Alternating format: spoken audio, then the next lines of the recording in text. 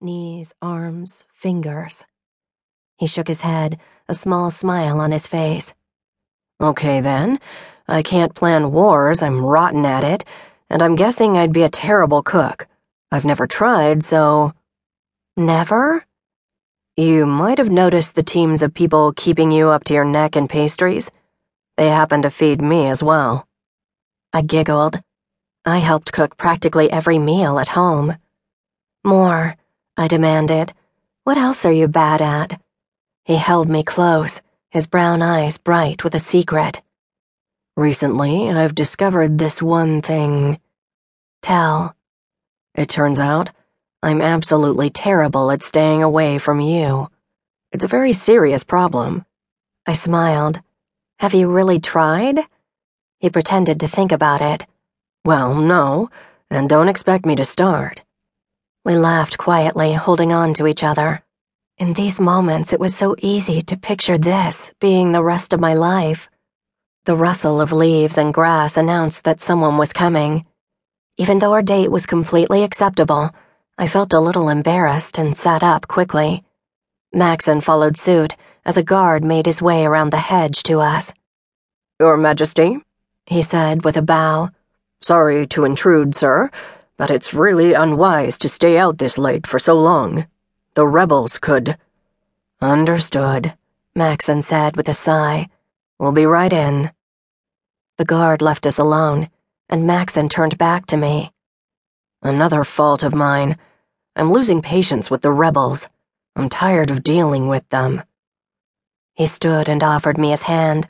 I took it, watching the sad frustration in his eyes.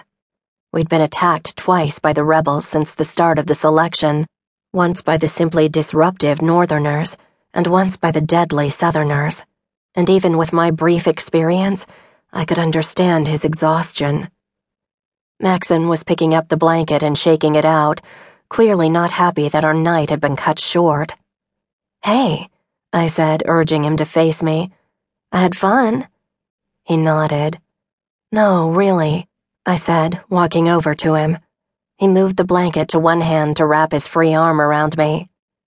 We should do it again sometime. You can tell me which stars are which colors, because I seriously can't tell.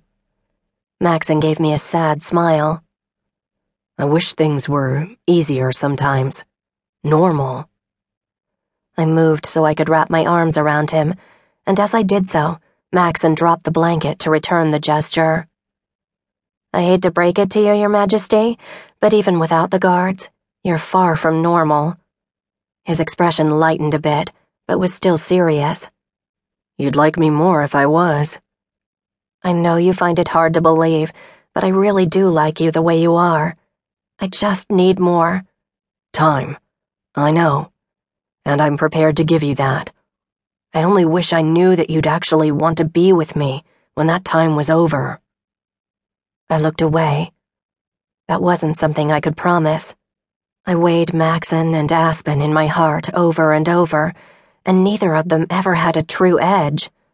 Except maybe when I was alone with one of them, because at that moment, I was tempted to promise Maxon that I would be there for him in the end.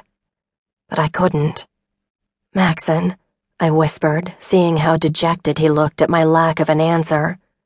I can't tell you that, but what I can tell you is that I want to be here. I want to know if there's a possibility for... I stammered, not sure how to put it. Us? Maxon guessed.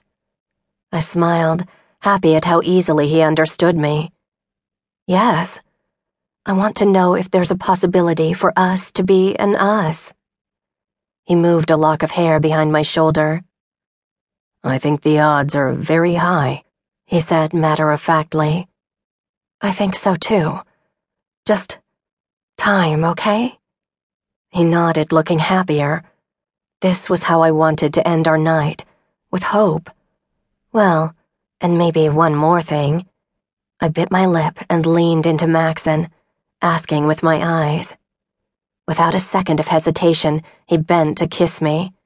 It was warm and gentle, and it left me feeling adored, and somehow aching for more. I could have stayed there for hours, just to see if I could get enough of that feeling.